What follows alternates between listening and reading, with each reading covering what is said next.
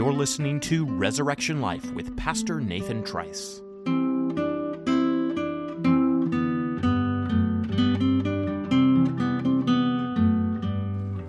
All right, my friends, since we have begun to consider some of the changes that our parenting goes through as our boys and girls become young men and young women, let's go ahead and grasp the nettle, so to speak, of the issue of authority in the second decade. That is, of course, what is supposed to be so very challenging about having teens, right?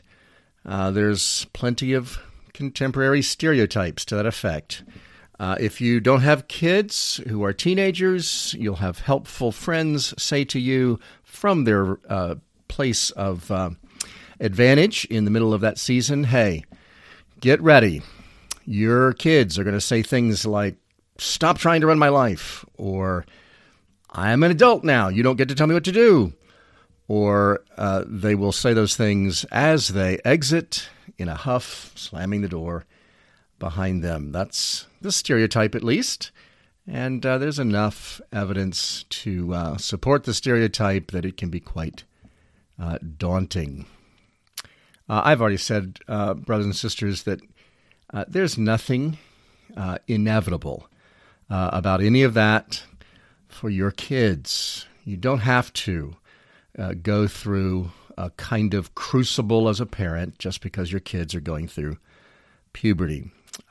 This is the myth of teenage rebellion, as if it were something utterly inevitable for all families. But when I take up the subject of authority in this podcast, I am fully aware that the exercise of authority as parents can become challenging. It can be confusing, for example, at times for our kids. You will probably have that moment when you are asserting your authority in the life of your 16-year-old, for example, and the look on their face is going to register something like disbelief.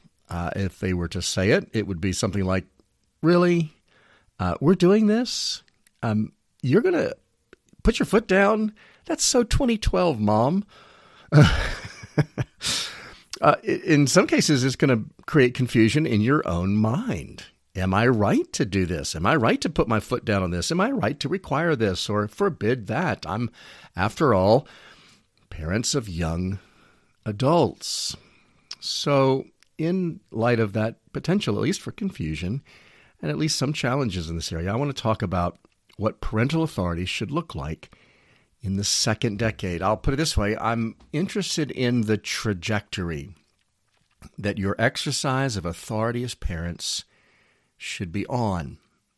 I see a couple of tendencies in parents that I'm going to be trying to head off in the next few minutes. On the one hand, parents can actually encounter young adults in their homes with their own opinions and strong wills, and they can back off on their authority with their sons and daughters. They can abdicate or just surrender their authority, capitulate to the will of their kids. On the other hand, I think it's possible, very possible for parents to try to clamp down in new ways in the second decade. They're trying to retain or perhaps even regain their authority, and they become authoritarian. And it's not just that you and I, as parents, choose between these two different directions. Sometimes they actually make a pretty good synergy together in our homes. We are either clamping down or backing off, and that could be tough. So here's what I want to do. I want to talk about two things the next few minutes. I want to talk about how the possession of parental authority doesn't change with young adults. I have a couple things in mind under that heading. And then I want to talk about how the exercise of parental authority should, in fact, change with young adults. I have a couple more things under that heading as well, trying to speak to an issue that may be self-evident. I do have that concern from time to time. Am I just saying things that are the amazing grasp of the obvious? But perhaps I will be able to put my finger on some things that would be at some level intuitive to all of you who are listening. Number one, things that don't change about your possession of parental authority just because you have young adults. I talked last time about changes that our kids are going through, somewhat dramatically even in the second decade. And some of those changes, for innocent reasons, make for new dynamics. Parents are dealing with smarter kids, even more spiritually insightful kids. They're dealing with kids who are in a place of greater parity with them, physically and in other ways. And if you take those changes, plus a good dose of sin, all mixed in for good measure, there can be real struggles with your authority, Dad or Mom. So here's what I want to do. I want to shore you up in your own biblical confidence, your expectations of your sons and daughters. You will not make that situation better, the one where they're struggling to submit. You will not make it better by retreating from God-given authority in your home. In fact, that can actually make things worse. So here's a couple of things I want you to consider under this heading. Number one, the biblical standard of submission to authority doesn't change for young adults. And in just a moment, we will talk about the scope of parental authority not changing. We've already touched on the biblical standard of submission to authority. It was way, way, way back in the early days of this podcast when I was talking about, I think primarily I was talking about smaller children, our young children, the ones that we're disciplining, for example, with the rod. And I think it was in podcast number 12 where I talked about the big three things that we're expecting from our children. And at the time I had young children in mind: honor, obedience, and a readiness or willingness to listen. Those three things. And I got those things, from the Bible. Fifth commandment, honor your father and your mother. Ephesians 6, obey your parents in the Lord. Proverbs 23, 22, and a whole bunch of other parts of Proverbs. Listen to your father who gave you life. Now, my point here, friends, is that those three things are just as relevant for young adult sons and daughters as it was for your toddlers. Your teenager, just as much as your 2-year-old, needs to render honor to you as father or mother, needs to obey you in the Lord, for this is right, and needs to listen, to heed the words, the admonition of their father or their mother. And here's where I want to say that all things considered, the Bible's exhortations to sons and daughters in many cases seems to actually be oriented more to the young adults among them than the young children. This makes sense. The young adults, the older of our children, are the ones that are heeding things like the book of Proverbs or Ephesians 6, read and preached from the pulpit. This is probably the good time in this series, parents, to draw your attention to a fairly grim portion of God's Word that sooner or later we need to talk about in a conversation about parenting. One of the ways we know that submission to parental authority is binding on young adults, excuse me, is because the warnings for rebellion against parents in the Bible are put in very dreadful and, I'll call it, grown-up terms. All right, here's what I mean by that. The fifth commandment is called the first commandment with promise because the fifth commandment that calls for honoring father and mother promises good things to children who do that. So Paul calls that the first commandment with promise. But there's not just promises attached to the commands in Scripture about obeying parents or honoring parents or listening to parents. There's also some dreadful warnings. Just a couple of examples. Proverbs 30, verse 17. The eye that mocks a father and scorns to obey a mother will be picked out by the ravens of the valley and eaten by vultures. Wow. That's not the only word in Proverbs that is quite severe about sons or daughters who mock and scorn instead of obeying and honoring. Lying behind that wisdom literature of Proverbs is testimony in the law. For example, Exodus 21, verse 15 says, "Whoever strikes his father or his mother shall be put to death."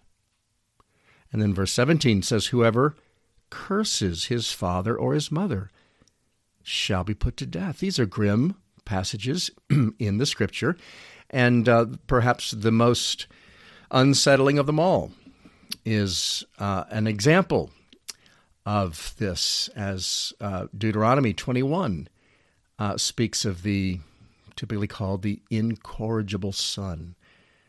Justin Rosser, my colleague, preached on this not too long ago. It was really quite a masterful treatment of this difficult passage.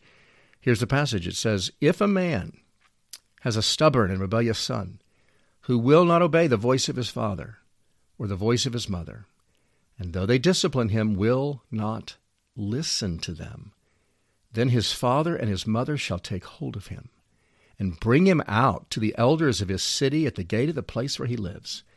And they shall say to the elders of his city, 'This our son is stubborn and rebellious. He will not obey our voice. He is a glutton and a drunkard.' Then all the men of the city shall stone him to death with stones." Very grim. Part of a pattern of severe warnings in the Bible for sons and daughters against defying the authority of their parents. And here's my point here now. The reason I'm referencing these portions of the Scriptures, these passages are not talking about toddlers. That's not whose eye is picked out by the vultures in Proverbs 30.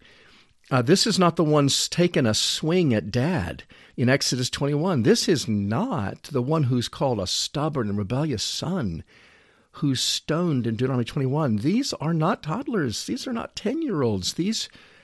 We'd call these the frat boys, if you will, the defiant, insolent, incorrigible young men, typically, young women, theoretically. So here's the point.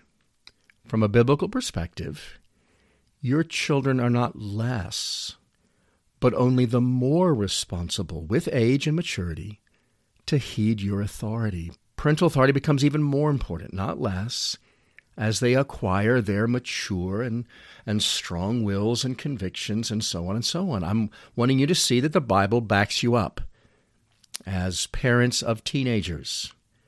And I'm trying to call you away from the low, low standard that's set by our culture for parents of teens. Again, our culture has this rollover attitude towards the surly and disrespectful, even defiant attitude of young adults that we do see around us. We're supposed to just be ready to become the butt of jokes and to be considered idiots by our kids in the teenage years. That's the low standard of our culture. Indeed, it may be a standard that's carried out all around us. Parents lose their authority. They lose even the respect of their kids. But that is not the standard of the Bible for our homes or for our young people. I just remind my friends in the parenting office, brothers and sisters, your authority in your young adult's life is not a factor of just how awesome you are. We've already talked about that many moons ago now. It's because you have been ordained by God to the office of dad or mom. You are not worthy of that office. You are personally and frequently not worthy of respect just because of who you are and because of how you carry yourself, but you are the object of your children's obedience and honor and their willingness to hear and heed you because of what God himself has done. And he's given you that authority to exercise for their good. It is to be never naked authority. It's always to be clothed with love for your children. But it is to be real authority, and it is to be unchanged as they enter the second decade. So the biblical standard of submission to authority doesn't change as your children grow up into young adulthood of their teen years, for example. But here's the second thing, where there's, I think, some fuzzy thinking in many a mind. The second thing is the scope of parental authority doesn't change either for young adults. The scope doesn't change. All right, so here's the misconception, very common misconception, that can slowly emerge in a teenager's mind. Sometimes they're joined in this misconception by their parents. Many a teenager has thought, as my maturity waxes, so my parents' authority wanes. Or I'll put it another way. Young people are sometimes, even without thinking about it or walking through it in this way, reason in something like this. My parents' authority is one day going to end. That end of my parents' authority is going to coincide with my becoming an adult, maturing, and so on and so on. I'm getting more and more mature. I'm a young adult. So therefore, surely my parents' authority over me now must be less than it once was, than it used to be when I was a little kid.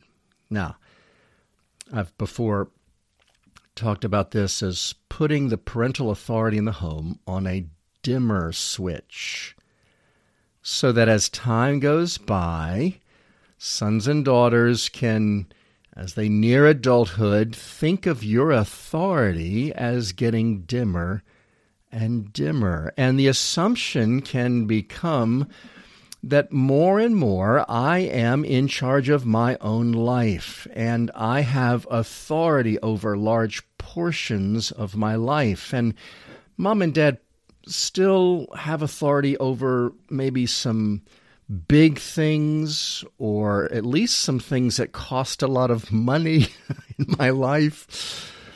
But those are not always clearly defined. And then here, of course, is what happens. Something arises, some issue where a son or daughter is challenging their parents' rightful authority. And they're confused, perhaps, or maybe they're insolent, or both, and they're saying, you can't tell me what to do in this area of my life. You don't have authority in that. You might have at one time when I was little, but you don't now. And parents can find themselves in those situations trying to defend or assert with reasons provided why they do, in fact, have authority in that particular area of life. So you can think of the illustrations of this.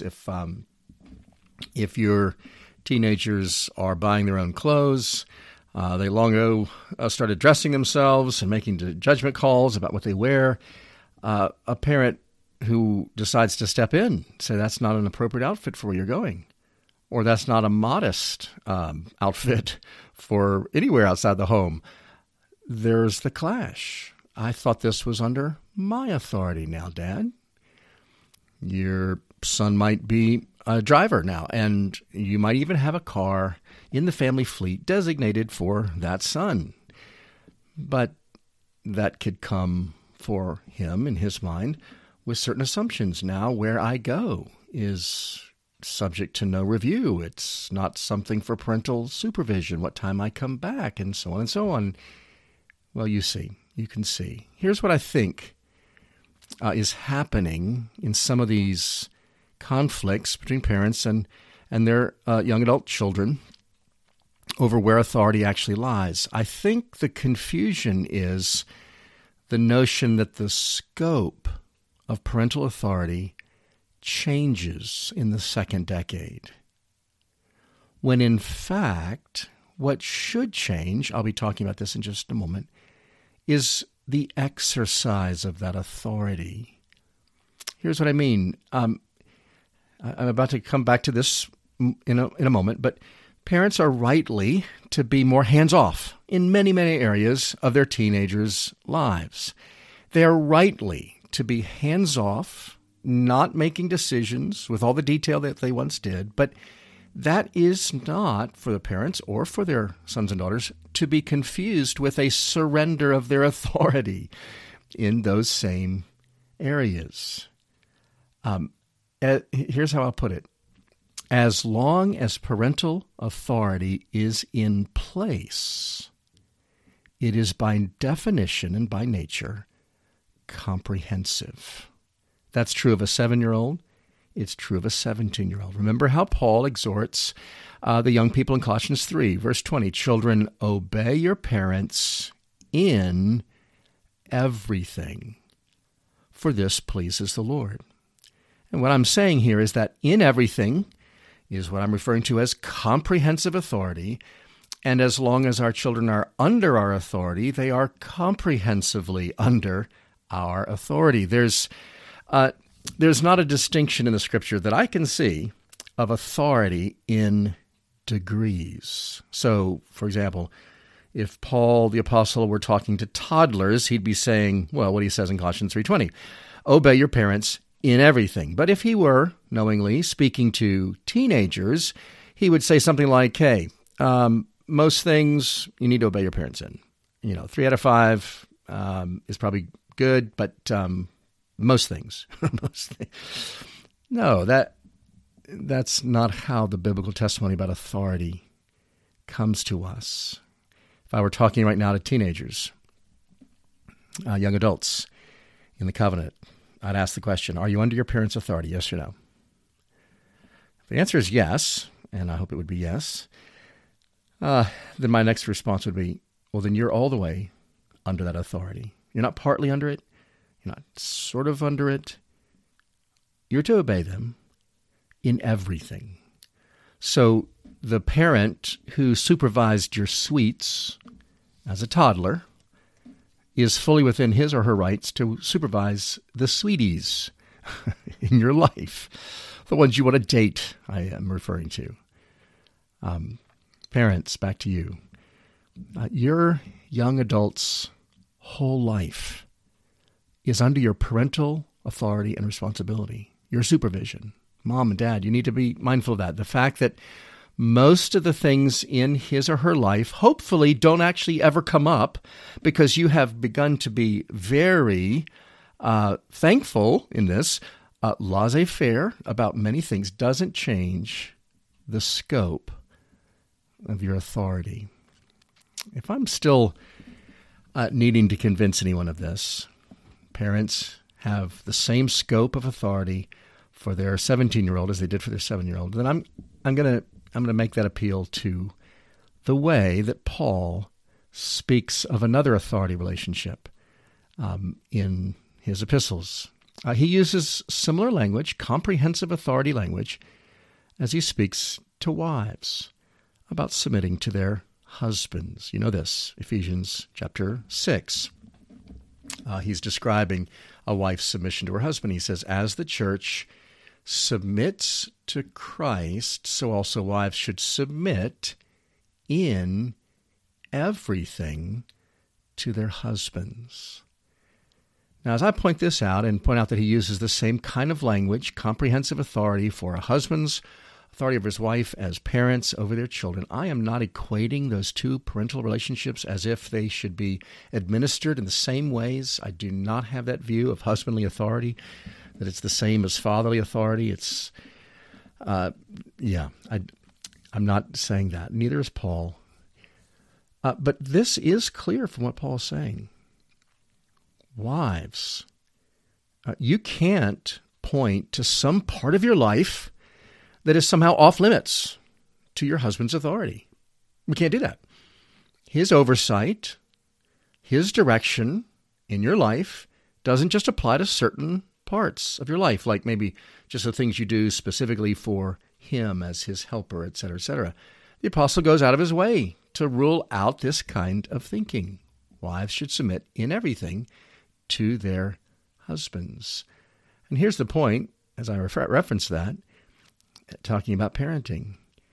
If it is that way for a wife, it would be passing strange if it were different for young adult sons and daughters.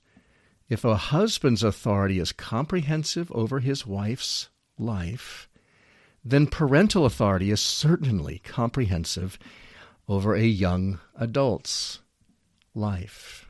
All right. So I'm about to transition to the second part of this podcast where I want to encourage you to exercise your authority very differently in the life of a teenager than you did when he was 2 or 5. But so far, this is what I've been trying to do. Parents, I'm trying to equip you with a right view of your authority, especially when you get the inevitable, to some degree or another, pushback against it from your son or your daughter. You're treating me like a child. Implicit in that is you shouldn't be so directive in my life now than as when I was a child. You're trying to run my life. Or you can't tell me what to do. Hopefully you are not hearing that or will not ever hear that from your son or your daughter. Steady. Mom, Dad, steady. If you do hear things like that, there's clearly a need for some teaching. What I've been trying to make clear in your mind is going to need to be made clear from the Scriptures in their minds. That is what's called for when there's that kind of pushback. And I have preached whole sermons to young people on just this subject back in the day at Resurrection. This is what I'm trying to say to my fellow parents as they seek to be the ones exercising authority in the home. All right, now I want to talk for the rest of our time about how the exercise of parental authority should in fact change with young adults. The possession of it doesn't change in the two ways that I've mentioned, but the exercise of it should. Again, I'm going to try to put my finger on things that are probably utterly intuitive to all my listeners, but here's how I'm going to try to do it. Two things. Number one, parents, our management style, can I call it that, as parents needs to progress from micromanagement to whatever the opposite of that is. Is it macromanagement? I don't know, but we're going to call it that. It needs to progress from micromanagement of young people to macro management of young adult children. So you may perhaps heard it put this way. I have a mentor in this area of parenting who has said, our children in the first years of their lives need to live in a totalitarian regime. That is what our home and that is what our authority should be like to them. They need to have very, very little freedom. But it should be our goal, same source would say, it needs to be our goal for them to be transitioning from living in a totalitarian regime to living as young adults increasingly in a free society. They need to be given in the latter years of their lives under our care a great deal of freedom. Now, I think that's insightful. I am, as I talk about this, remembering the early days of parenting, the Trice household, and just remembering how many very minute details of our kids' lives needed to be regulated. We would tell one of them how many bites they had to eat before they could get down from supper, be excused from the dinner table.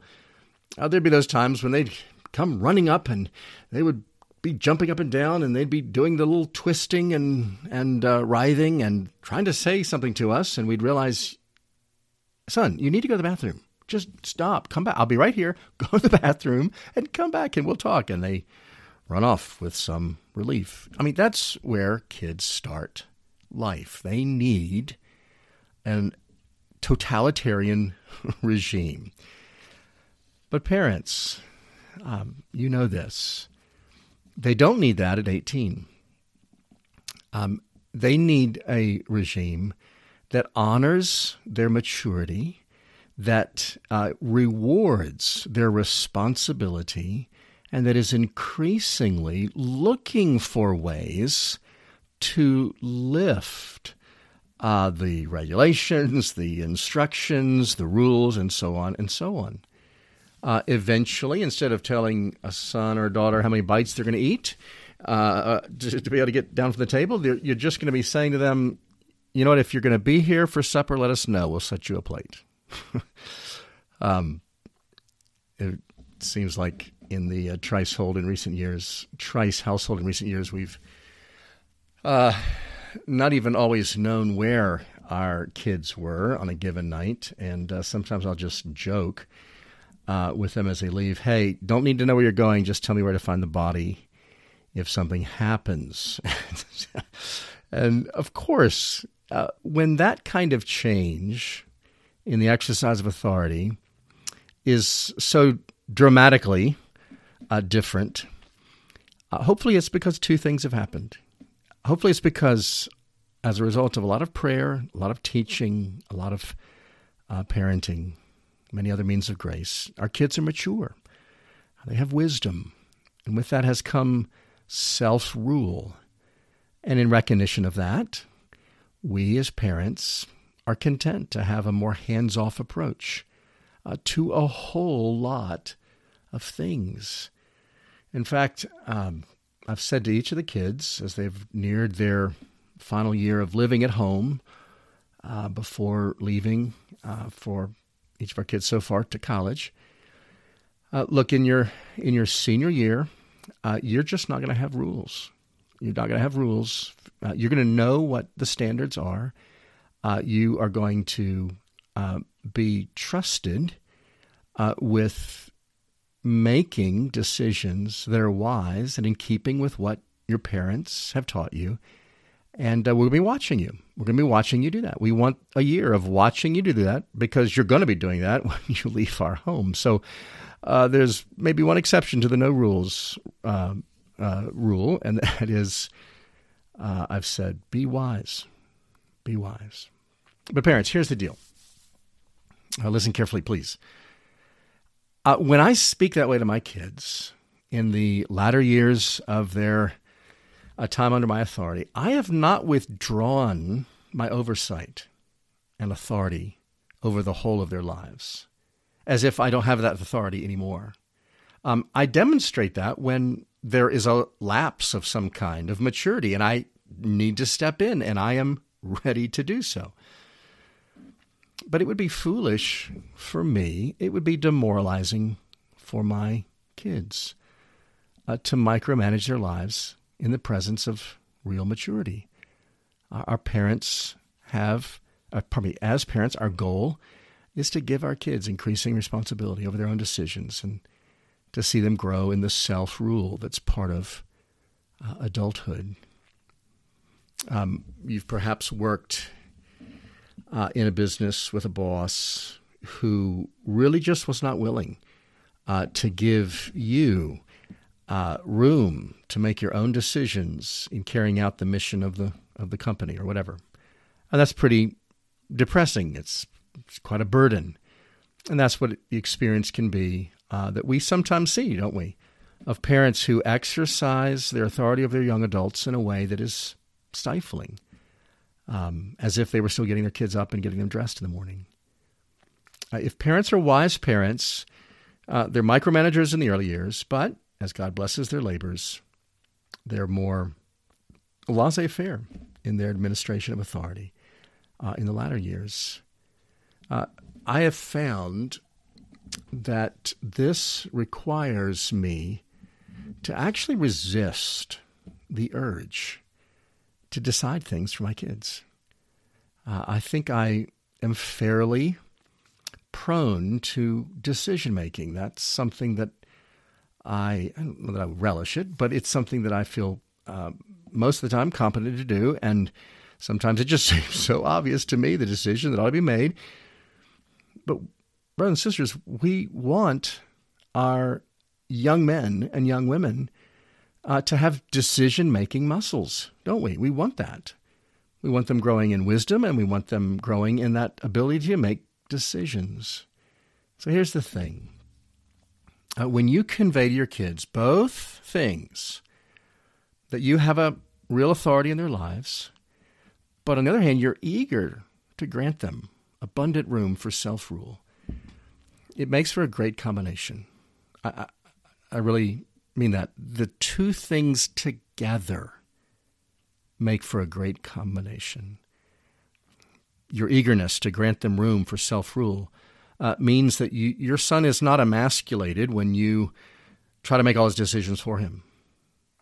But your calm conviction and awareness that you have authority over his life, that you convey that's part of what you convey, means that your son's, on the other hand, not scandalized. He's not shocked when you step in and say, this is what we're going to have to do. So those are the two things we need to make clear to our kids at the same time. And this is, I think, the sweet spot in parenting, if we can get there in this second decade. So our management style goes from micromanaging to macromanaging, or whatever you'd call it. Here's the second thing I want to say that does change, or should change, in our parenting of young adults. Our exercise of authority as parents needs to become increasingly interactive with our young adults, rather than unilateral. Interactive exercise of authority, rather than unilateral exercise of authority. Now, let me clarify right away. Parents, there's, broadly speaking, two areas in which you're called to exercise authority in your children's lives. One of them is upholding standards that are clearly found in the Bible. You have to go to church. You may not get drunk. You may not have sex with your girlfriend. You must work hard on your homework. These are clearly taught biblical principles, and our authority is intended by God to uphold those standards. But the second area, we've talked about this in the past, are things that parents require or forbid in light of wisdom, parental wisdom. It's the things that we don't have a chapter and verse for, but are entrusted to us to make by way of judgment calls. When does your son get a phone? When does your daughter need to be home at night from her date or from her girls' outing, what have you? Now, both of these are legitimate expressions of authority, but one of them doesn't need to be so very interactive. If it's clear to all parties, this is what the Bible says. I'm not referring to that in this point that I'm making now. When I talk about our authority being administered in an interactive way, I'm speaking of those judgment calls that we constantly have to make as parents. So, to illustrate, sometimes a situation needs to be set straight in your house or in your young person's life, and your authority is called for. But let's suppose this same situation is one that requires wisdom. It requires understanding the circumstances and so on. Here's what at least I'm prone to do as one parent in the sense of urgency that can emerge in the home, some discovery, some concern. I'm a parent who can resort to immediate new policy making on the spot. First thing, here's how it's going to be different now. Maybe I have discerned, for example, that there's not as much profitable use of time, shall we say, because of too much frittering on the internet, what have you. You can think of 1,000 different combinations of the two. It's very easy for this dad to just start legislating right in the midst of the moment. This is what time we're all getting up. This is what time we're going to bed. This is what time the internet's on. This is when it's off. This is what blah, blah, blah. By the way, I've noticed over I've noticed over the years, the faster I rush to publish a new policy, the sooner not just everyone else, but myself included, is willing to forget that it was ever published. Those are not the best moments in my dad life. Here's where I'm going with that. What I found, and I'm sorry to say I've had to learn it more than once, what I found is far, far better to hear or see a need and to steer towards a conversation. Maybe a conversation with more than one of your kids, maybe just with one of the kids. The conversation going something like, hey, I think I see a problem, and I want to see if you are seeing the same thing. I'm thinking that a policy change might be in order here, but I'm interested in getting your thoughts. And then eventually the conversation, maybe more than one, results in, here's what I have decided. I've heard what you've said, and that's been an influence on what I'm deciding here, but this is what we're going to do going forward. Now, folks, that little conversation, that back and forth, that's what I'm calling the interactive part. I did not do this with kids who were young. They did not need to have a seat at the table or even think they had a seat at the table of policymaking in the home. And even when our kids are 16 or 18, they know that at the end of the day, their mother and their father are together going to make the call. They know that. But folks, they also, I'd like to think, know that it's going to be an informed judgment call, more times than not. It's going to take into consideration the information they have, the insight they have, and it's going to grow out of the conversation that I just tried to sketch out, as it were. Guys, I hope the blessings of this are obvious. It's not only teaching sons and daughters how to live a life of wisdom, thinking about how to regulate themselves by including them in our regulations of their lives, but it's also making that yoke of authority in their lives sit a little lighter on their neck. When I say that, I have in mind what I touched on earlier, parental humility. Talked about that last time. Is such a good and wholesome complement to parental authority. Parental humility that says, guys, I'm going to have to make a call on this. It's not easy, but I have heard you. Here's what I've decided. So this is another way in which parental authority of young adults begins to look a little bit more like husbandly authority. I had a mentor in college who would say to the young men in his college classes, the ones who were presumably going to become husbands one day, he would say, remember, she has the full say, you have the final say. Now, when he said that, he was saying yes to us men. Yes, with authority as husbands comes the prerogative to settle a matter of disagreement. You will have the final say. That's a biblical ordinance. But, gentlemen, he was saying, your first priority is to seek to be of one mind in everything as you think together with your wife. And her full say, what he meant by that is, you're seeking the full benefit of her insight, her wisdom should have a profound influence on what you decide. And ideally, it's a decision you just make together. Unilateral exercise of authority should be exceedingly rare things in the home, whichever authority structure you're talking about. Wise, humble, and yet confident wearing of authority results in, by God's grace, agreement between those who are leading and those who are following. I am pointing to this as I think about young men and young women who, for that season, are still under their parents' authority, and they need to have the confidence that mom and dad are not only in authority over them, but they're also very ready to bring them in and consult them as they make decisions in their lives. This is that culture of conversation I've talked about so many times. This is where the culture of conversation becomes a kind of matrix for exercising authority. Authority grows, the exercise of authority, the steering that we do, the directing that we do of our young adult kids comes out of a lot of conversation.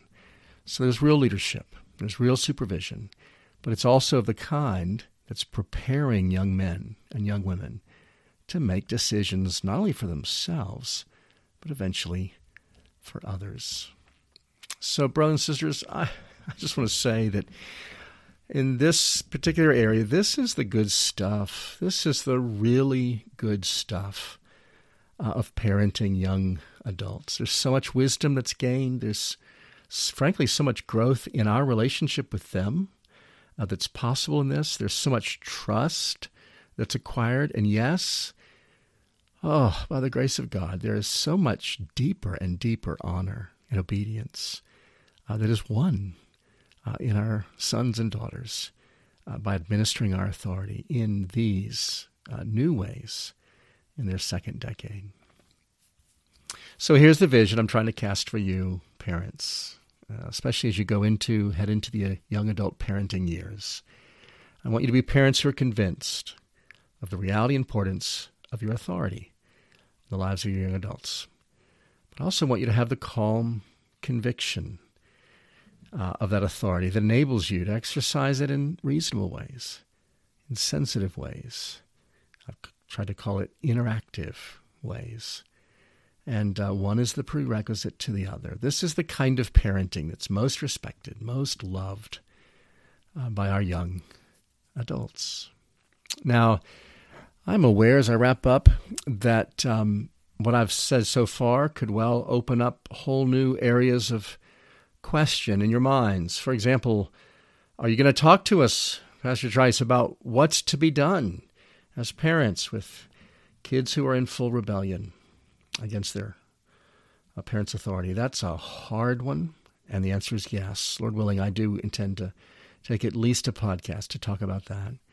And then I've also talked about how parental authority does come to an end, and I can imagine someone saying, could you elaborate a little bit on that?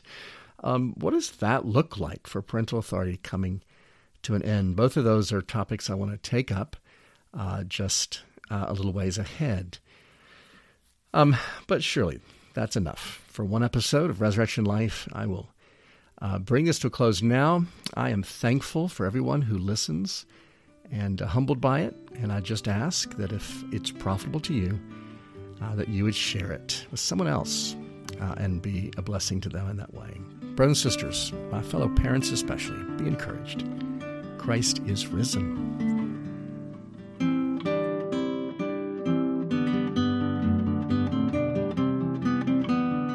You've been listening to another episode of Resurrection Life with Pastor Nathan Trice. This is a ministry of Resurrection Presbyterian Church in Matthews, North Carolina. And if you've enjoyed today's podcast, please consider sharing it with someone you know. Thank you for joining us.